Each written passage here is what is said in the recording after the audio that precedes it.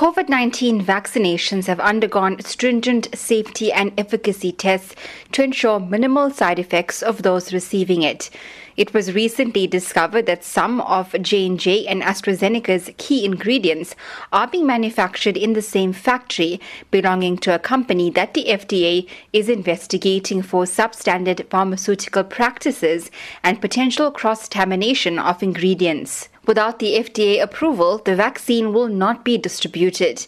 This particular batch of J&J vaccines are expected to expire on the 28th of June, leaving little time for inoculation if and when it does arrive in the country.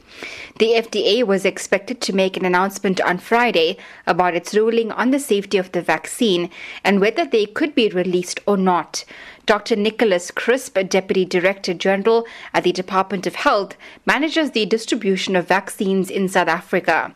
He says the delay in this announcement has interrupted their plans to vaccinate those in the education sector this week. Unfortunately, we're not able to start with it this week. Because the Johnson & Johnson vaccine has been held up by an FDA decision from the United States, that's globally, we have not been able to get any of our Johnson & Johnson vaccine released in South Africa. But unfortunately, the FDA did not rule on Friday, so the vaccine is still stuck in the United States and will not be able to be transported until the outcome of the FDA ruling. But if we hear by the end of the week, and if that vaccine is cleared and we are able to bring it later in the week, then we will still have 2 weeks and we could still be able to proceed with the program.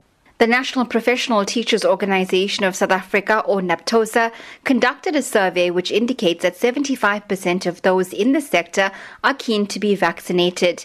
NAPTOSA Executive Director Basil Manuel says that despite the uncertainty, they're planning ahead.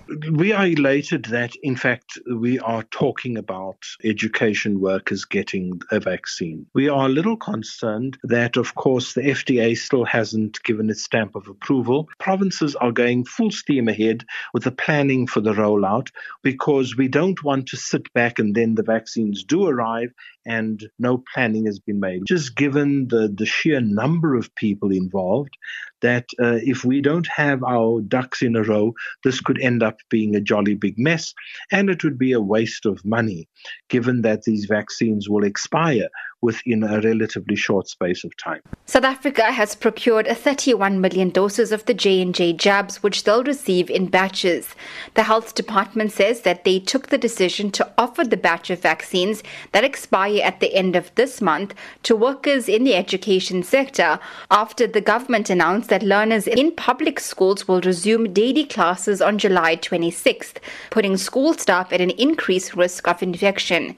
Currently, through the electronic vaccination data system, only healthcare workers and people over the age of 60 qualify to be vaccinated. Prabashni Mudli, SABC News, Johannesburg.